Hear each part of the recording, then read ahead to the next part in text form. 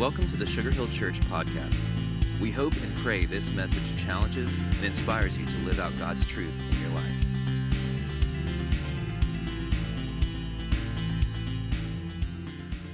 Let me ask you a question as we get started. How many of you have ever felt like you're under attack? Show of hands. You ever felt like you're under attack? Yeah, I think we've all been there.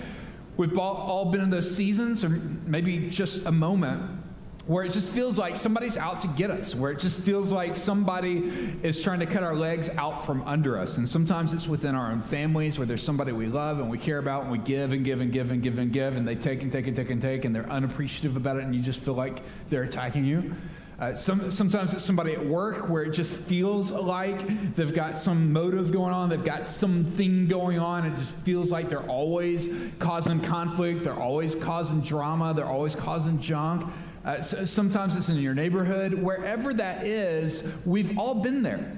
We've all been in those moments where we're in conflict. We've all been in those moments where there's drama around us. And the truth is, we don't know how to handle it very well. I mean, if we need any indication of that, we can look online and we can see the craziness of how teenagers are dealing with conflict today. I mean, you watch the news and you hear about teenagers calling out each other, just yelling out at one another. You read about or you hear about teenagers getting into fights and videoing it on their phone, then uploading it. You see them spreading gossip and rumors and lies. You even see them creating fake profiles online where they're pretending to be the person that they're hating on. I mean, this generation has perfected online bullying. They don't know how to deal with conflict. And the truth is, they've learned it from us. Maybe we don't do it in the same way, but just because we're older, just because we're a little bit further along, doesn't mean we know how to handle conflict. And so what happens in our life, we end up in conflict, we end up in a situation that we didn't see coming, and in the middle of it, we're tempted to lash out. In the middle of it, we're tempted to say something that we can't take back. In the middle of that conflict, we're tempted just to walk away and say, if that's the way it's going to be, then I'm done. And so this morning, what we want to talk about is how does the faithful ones fight back? In other words, how do you handle criticism? How do you handle conflict? How do you do it in a healthy way? So on your way in, hopefully you got a bulletin. If you have one of those, go ahead and pull it out. If you got something to write on, something to write with, I'm going to ask you to write down some principles today. This helps in a couple ways. One, if there's something that you find helpful, you can write it down and take it with you for the rest of the week. Or two, if I get really boring, you can play tic-tac-toe with the person next to you, so it'll be to your advantage. I'll think you're taking notes. You're like, got this, right? So I'm gonna invite you to follow along and be a part of it, because today we're going to be looking at a famous passage in Scripture. It comes from Daniel chapter 6. Now, the danger of me saying Daniel chapter 6 is some of you know what that story is. It's the story of Daniel and the lion's den. And that's like one of the top 5 stories in all of Scripture. People are like, hey, I know about the garden, I know about Noah's Ark, I know about the Red Sea, Daniel's in the lion den. So the danger is for us just to put it as a Bible story. The danger is to treat it like it's some nursery rhyme. The danger is just to treat it like it's some safe little lesson in our mind. We picture this young guy named Daniel who's pretty good looking. He's pretty fit. He's got it together. And he ends up hanging out with lions, but these lions are pretty tame. They're like little kittens. And he gets put into the lion's den, and he just sort of takes a nap with his head resting on one of the lions. See, that's the danger. The danger is to say, well, I know the story. I know how it turns out. But I'm telling you, in Daniel chapter 6, this is drama. In Daniel chapter 6, he doesn't know how the story's going to end. In fact, in Daniel chapter 6, he's about 80 years old. He's not a teenager at this point. He's 80 plus years old, and when he's thrown into the den with the lions, these aren't pets. These aren't like circus animals. These are real lions that want to eat you alive. I don't know if you've seen a lion up close. I've had the privilege of seeing a lion up close when we've gone on our mission trips to Kenya. When you go there and you find out, hey, we might see a lion, there's something inside of you that's like, man, I hope we see it. It's going to be awesome. And then when you get sort of in the area, they're like, hey, there's been known to be lions here. You're like, awesome, let's see a lion. Let's see him kill something. This would be great. And then when you find yourself 4 feet from that lion, and you're in one of those little trucks that doesn't have a top on it, you go from, hey, this would be awesome to see him kill something, to, I hope I don't die today. I mean, you see just the massive thing that is this lion. And so Daniel chapter 6 is a moment where Daniel gets accused of something It's the moment that he finds himself in conflict, and what I love is Daniel figures out how do the faithful fight. If you have your Bibles, I'm going to invite you to follow along, or if you have an app on your phone or tablet that you can follow along. Here's what it says. Daniel chapter 6, listen to verse 1. And it pleased Darius. So Darius is the third king that Daniel has served at this point. When Daniel's young, in chapter 1, he's stripped away from home. He serves a guy named King Nebuchadnezzar and all of that. And so he goes from obscurity to being one of the chief officials under Nebuchadnezzar. Then later, Belshazzar becomes the king. But now, in Daniel chapter 6, there's a guy named Darius who's the new king in town. And it says, and it pleased Darius the king to set over the kingdom 120 satraps. Now, these are basically administrators. This guy is an organized kind of political leader where he looks at the land and he's like, I need to divide it up. I need there to be more leaders. So these 120 satraps are basically 120 administrators whose job is to keep the peace, whose job is to collect the taxes. Their job basically is to balance the nation's checkbook. Not a bad job, right? And so he puts in charge these 120 satraps. Here's what it says, to be throughout the whole kingdom, verse 2. And over them 3 presidents, of whom Daniel was one. So here's what we see. We see this new king in town, this new king organizing the nation. He puts 120 satraps ruling over various parts of the nation. He puts over those 120 administrators. He puts 3 over them. One of those is Daniel. And then he decides, I'm going to promote Daniel to be the second in charge in all the land. And these other people hate it. These other 2 guys that were part of the 3 that Daniel was part of, they don't like it. They get ticked off. They get jealous. And so what happens in Daniel chapter 6 is this is basically the Old Testament version of the Hunger Games, right? I mean, these guys are angry. These guys don't like Daniel. And so they architect a moment to try to trip him up. What do you do when you're in conflict? What do you do when it feels like you're under attack? What do you do when it feels like you're doing the right thing and yet you're still getting pushback? Well, there's 3 truths that come right out of Daniel chapter 6. I'm going to invite you to write them down. Truth number 1 that we need to carry with us if we're going to fight faithfully. Number 1, we need to expect opposition. We need to expect it. We need to expect that there's going to be attacks in our life. In fact, if you're taking notes underneath that, just write down this one phrase that I've been wrestling with all week long. When God raises you up, expect people to tear you down. When God raises you up, expect people to tear you down. When God promotes you for doing the right thing, when you're obedient to doing what God wants you to do, when God raises you up, expect that other people will try to tear you down. That's what happens for Daniel. Listen to what happens in Daniel's story. Look at verse 4. It says, then the high officials and the satraps, so these administrators, sought to find a ground for complaint against Daniel. They don't like him. They're like, how can we take him down? Can we dig up any dirt? Can we find out any dirt from his background? Do we have any oppo stuff that will make him look bad to the public? But here it says in verse 4, they're looking to make a complaint against him with regard to the kingdom. But the middle of verse 4 says, but they could not find any ground for complaint. But they could find no ground for complaint or any fault. Why? Because he was faithful and no error or fault was found in him. Verse 5, then these men said, we shall not find any ground for complaint against this Daniel unless we find it in connection with the law of his God. They're jealous. These guys are angry. They're trying to find dirt on him, and yet they are frustrated because Daniel is faithful. See, there's going to be moments in our life that we get attacked. There's going to be moments where people come out of the woodwork. There's going to be moments where we feel like we're trying to do the right thing, and yet people are still attacking us. And man, I think the reason why that catches us off guard so much, I think the reason why we struggle with that so much is because we just don't expect it. It's almost like we bought into this idea that when I say yes to Jesus, then life ought to be perfect. It's almost like we buy into this idea that if I do the right thing, that everything's going to go right, but that's just not how it happens, because often when there's promotion on the outside, there is drama and tension on the inside. Instead of being shocked by it, we need to expect. In fact, if you're taking notes underneath that first point, here's what I've learned about it. It's usually caused by someone we know. It's usually caused by someone we know.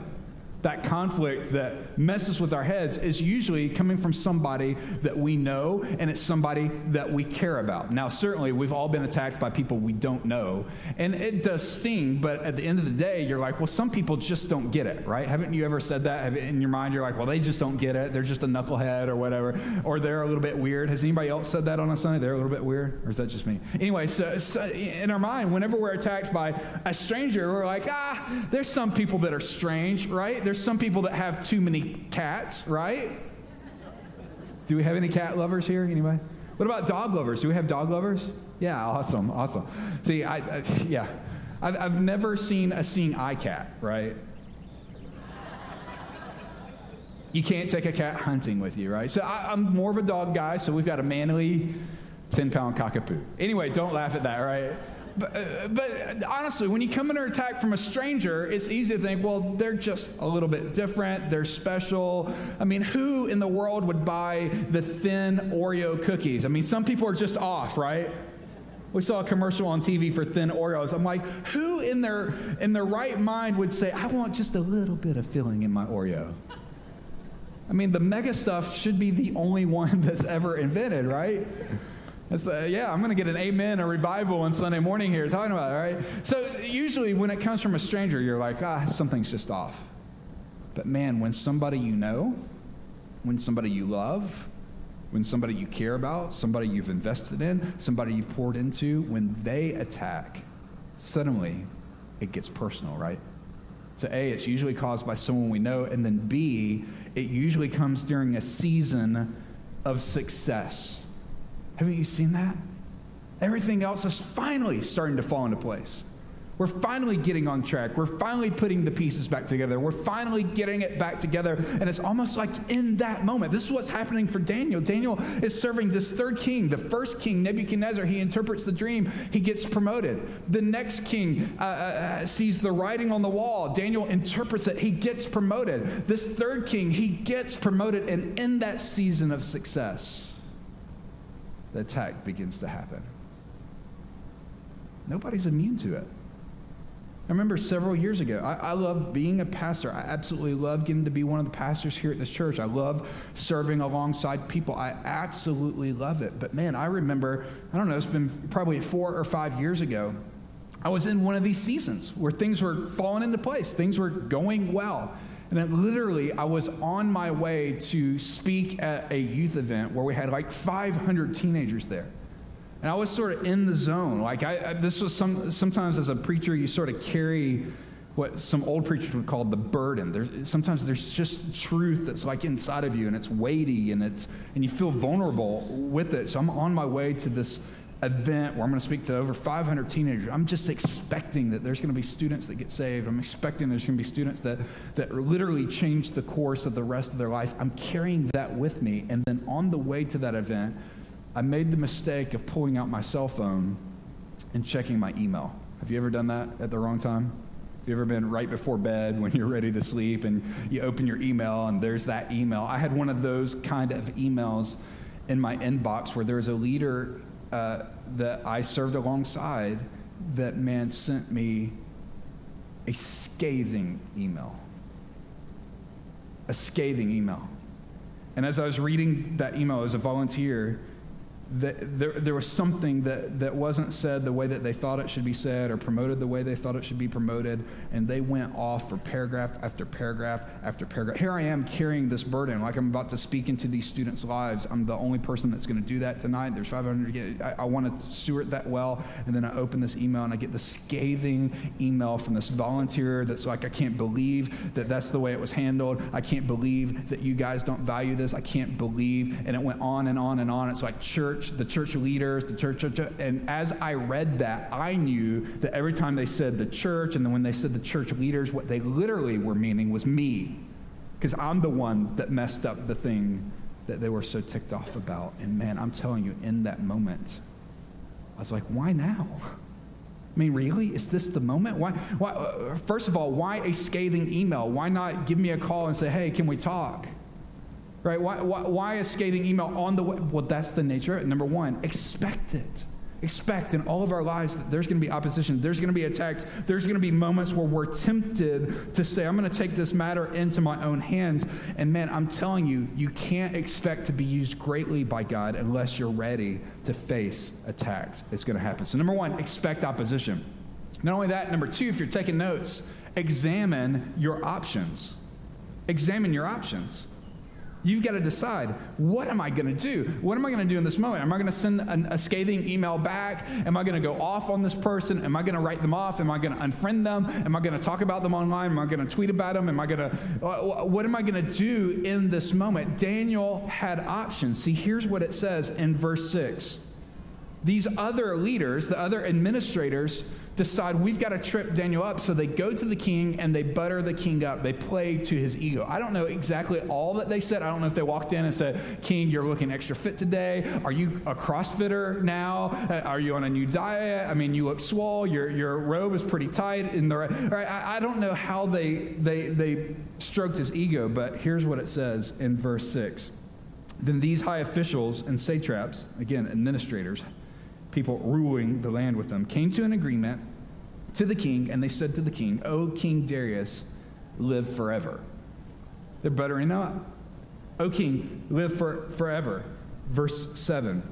And all the high officials of the kingdom, the prefects and the satraps and the counselors and the governors, they agreed that the king should establish an ordinance and enforce an injunction that whoever makes petition or praise to any god or man for 30 days except you, O king, they shall be cast into the lion's den.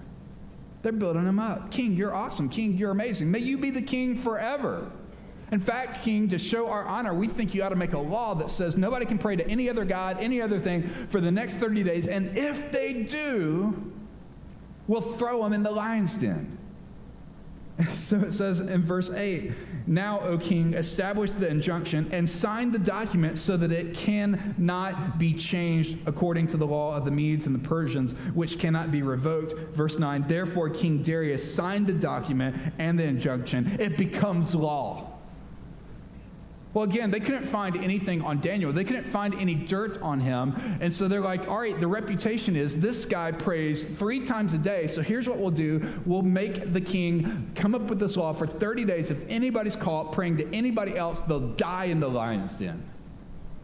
Daniel's got to decide, what am I going to do? We got to decide. In the middle of opposition, in the middle of attacks, we've got to decide what we're going to do. Daniel had at least 3 options. Option number 1, he could have just stopped praying for 30 days. I mean, really, who would have blamed him? Daniel's been faithful for 80 years. He's been praying 3 times a day for most of his life. He could have said, all right, God, I'm not walking away from my faith, but just for 30 days, I'm just going to take a break. He could have done that. His second option was he could have kept praying, but he could have done it silently. He could have been like, I'm still going to pray, but I'm not going to do it the way that I've been doing it. I'm just going to do it internally. I'm just going to do it silently. And if anybody catches me like mumbling or mouthing something when I go to eat or whatever, I'll just say, hey, I was just thinking about something. All right, he could have played it down. Or the third thing he could do is keep doing as he's always been doing.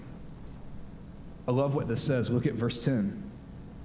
It says, when Daniel knew that the document had been signed, he knew it's law. It's law. I can't do this without breaking the law. When Daniel knew that the document had been signed, he went to his house where he had windows in the upper chamber. They were open toward Jerusalem. He got down on his knees 3 times a day. He prayed and he gave thanks before his God. Listen to this last phrase, verse 10, as he had done previously. As he'd done previously.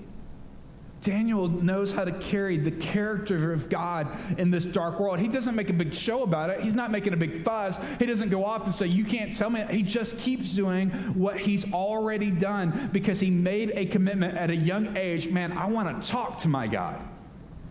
He made a commitment at a young age to say, my God created me. I'm in a relationship with him. And the only way I can grow that relationship is if I talk to him every single day. And Daniel's like, I can't just talk to him 1 time a day. I can't just talk to him over meals. I need to get up in the morning. And the first thing in the morning, I need to surrender this day to God.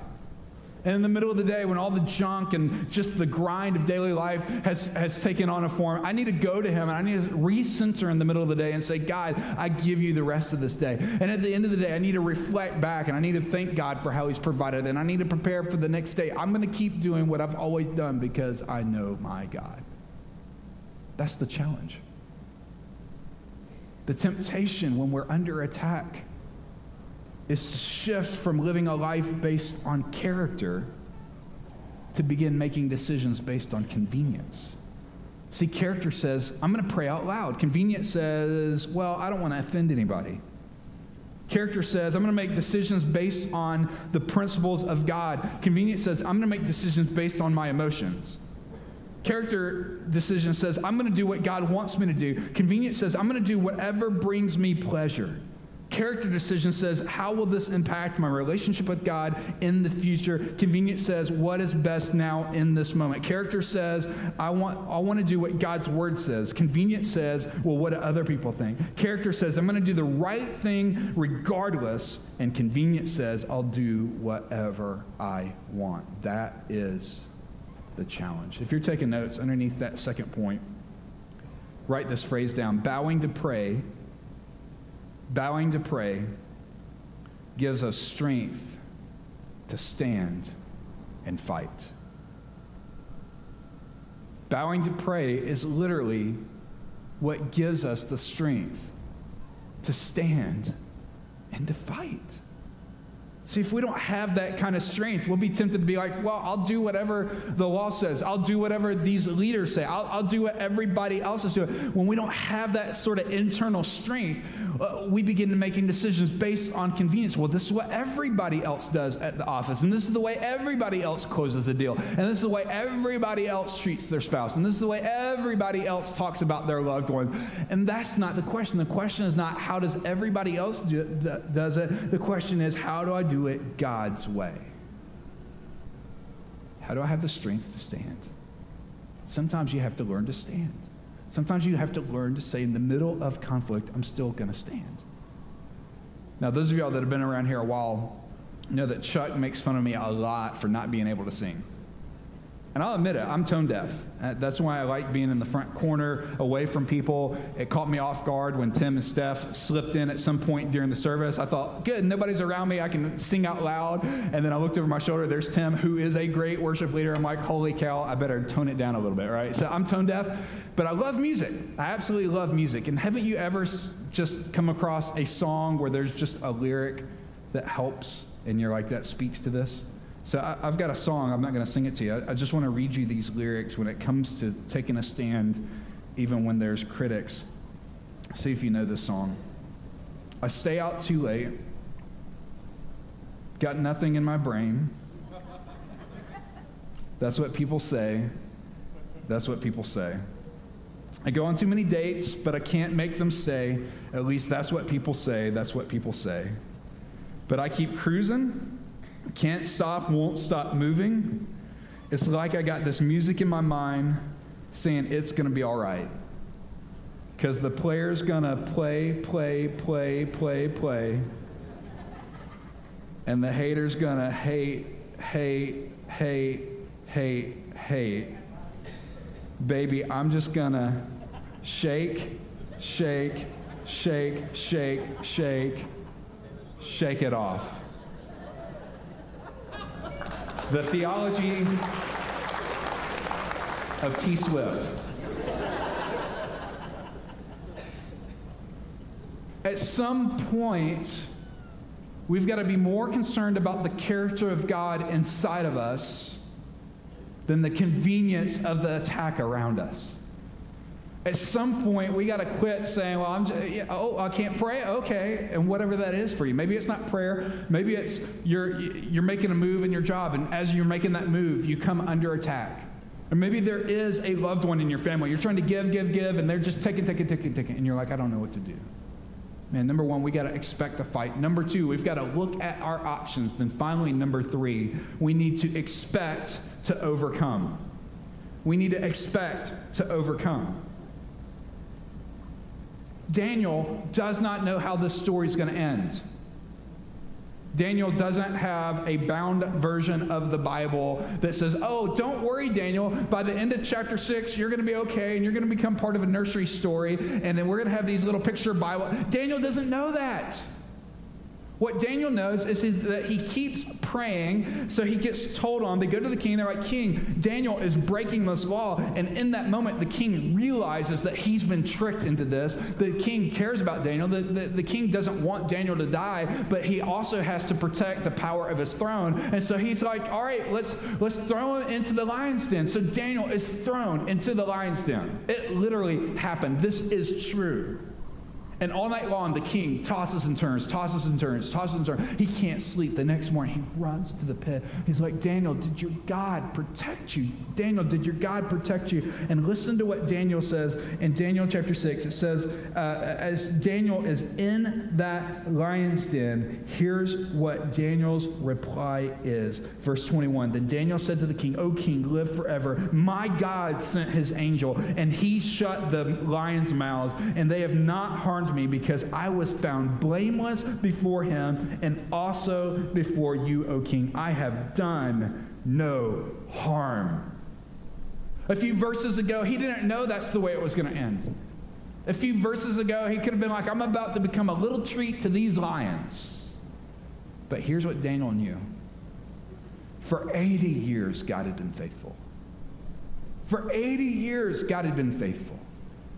For 80 years, God had been faithful to Daniel, and so Daniel says, I'm going to obey regardless of what happens. If you're taking notes underneath that third point, here's the phrase, do what's right and trust God with the results. Do what's right and trust God with the results. See, I don't know how your story's going to end. Certainly not everybody's story ended like Daniel's, but here's what I do know. Our job is to do the right thing. Our job is to fight fair. Our job is to handle our haters in a holy way. Our job is to do the right thing. God's job is the results.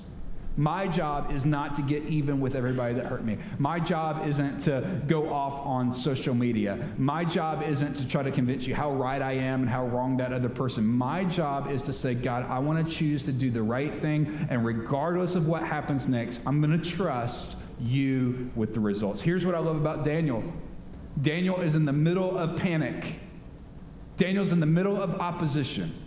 And what's the first thing Daniel decides to do? He says, I'm going to pray. Isn't it crazy how we treat prayer as the last resort? Isn't it crazy where it's almost like we've got this checklist. I'm going to do this. I've done everything I know to do. And then we use this phrase, I guess all we can do now is pray. What? There's a God in heaven that loves us. There's a God in heaven that loved us so much that he sent his own son. What do you mean the last thing we can do is pray? Maybe the first thing we need to do is pray and say, God, I don't know how this is going to turn out. I don't know what the results are going to be, but God, I'm going to trust you. So even now, I'm going to invite you. Would you just bow your heads for a moment? Would you close your eyes? And even now, man, I'm so convinced. I agree with Hector. Walking in this place today, I think there's so much heaviness in the room. There's just so much stuff that's been going on. It seems like we've had so many people in the hospital, so many people undergoing life-threatening surgeries, losing people way too early. It has been crazy lately. I don't know if you feel attacked. I don't know if you feel helpless, but I want to invite you to do something that I think gives us strength to stand up to that attack. Right now, as we pray with our heads bowed, our eyes closed, this altar is open. This step right across, the reason why this step is here, to provide a place to pray. And so this morning, if you feel like you're under attack this morning, if you feel like giving up this morning, if you're facing something that's overwhelming, there's nothing powerful about the step, but what is powerful is the posture of a person that comes before God, because I really believe that when we bow on our knees to pray, it gives us strength to stand. So all across this room as we're praying, if there's anybody that would like to come and just come and lay that down before the Lord, I invite you to do that. It doesn't matter if you're in the back. It doesn't matter if you're in the middle of a row. It doesn't matter if you're, somewhere else. Even if you're watching online, you can make a spot even now where you can pray. Man, that I would be a person that quits seeing prayer as the last resort. That we would be a people that see prayer as the first thing that we do. Well, what are we going to do? We're going to pray. Well, why would we do that? Because we don't have the strength to handle it ourselves. What do you mean we're going to pray? We're going to pray because there's a heavenly Father in heaven that loves you. And just like your earthly father wants to hear the concerns on your heart, your heavenly Father wants you to come to him with your needs. So maybe this morning you just want to start by saying, thank you, God, that you are here. Thank you that you are a heavenly Father that loves your kids.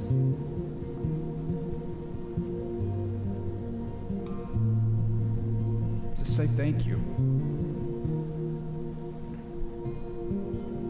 Maybe for the next moment, you just want to tell him what that thing is on your heart. What is that attack? What is that drama? What is that thing that hurts? And tell him. He's not afraid of that. He's not scared of that. He's not offended by that. And just tell him, God, this is hard. This is tough. This is not what I expected. This is not what I planned. This is not what I prayed for. God, I'm bringing this before you.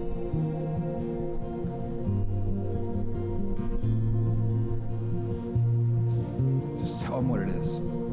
Even at home, tell them what it is. Even on the podcast, tell them what that is.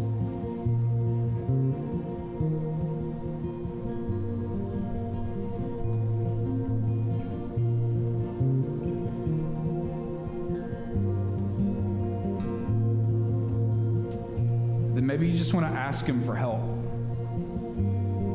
God, would you give me help today? God, would you give me strength today? God, I'm tempted to walk away. I'm tempted to quit. I'm tempted to give up. I'm tempted to think maybe this whole walking with you thing isn't worth it. Just say, God, would you help me to find strength today?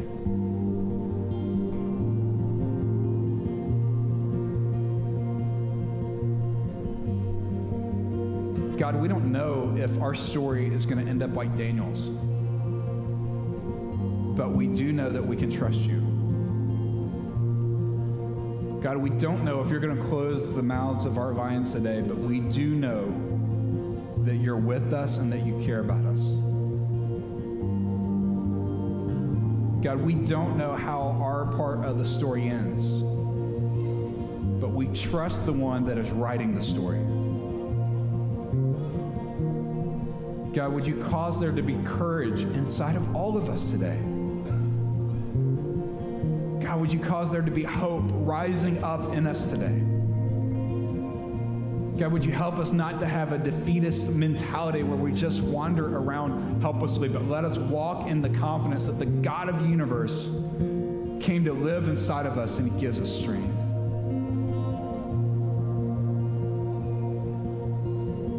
As we pray, would you allow this truth to reign within us today?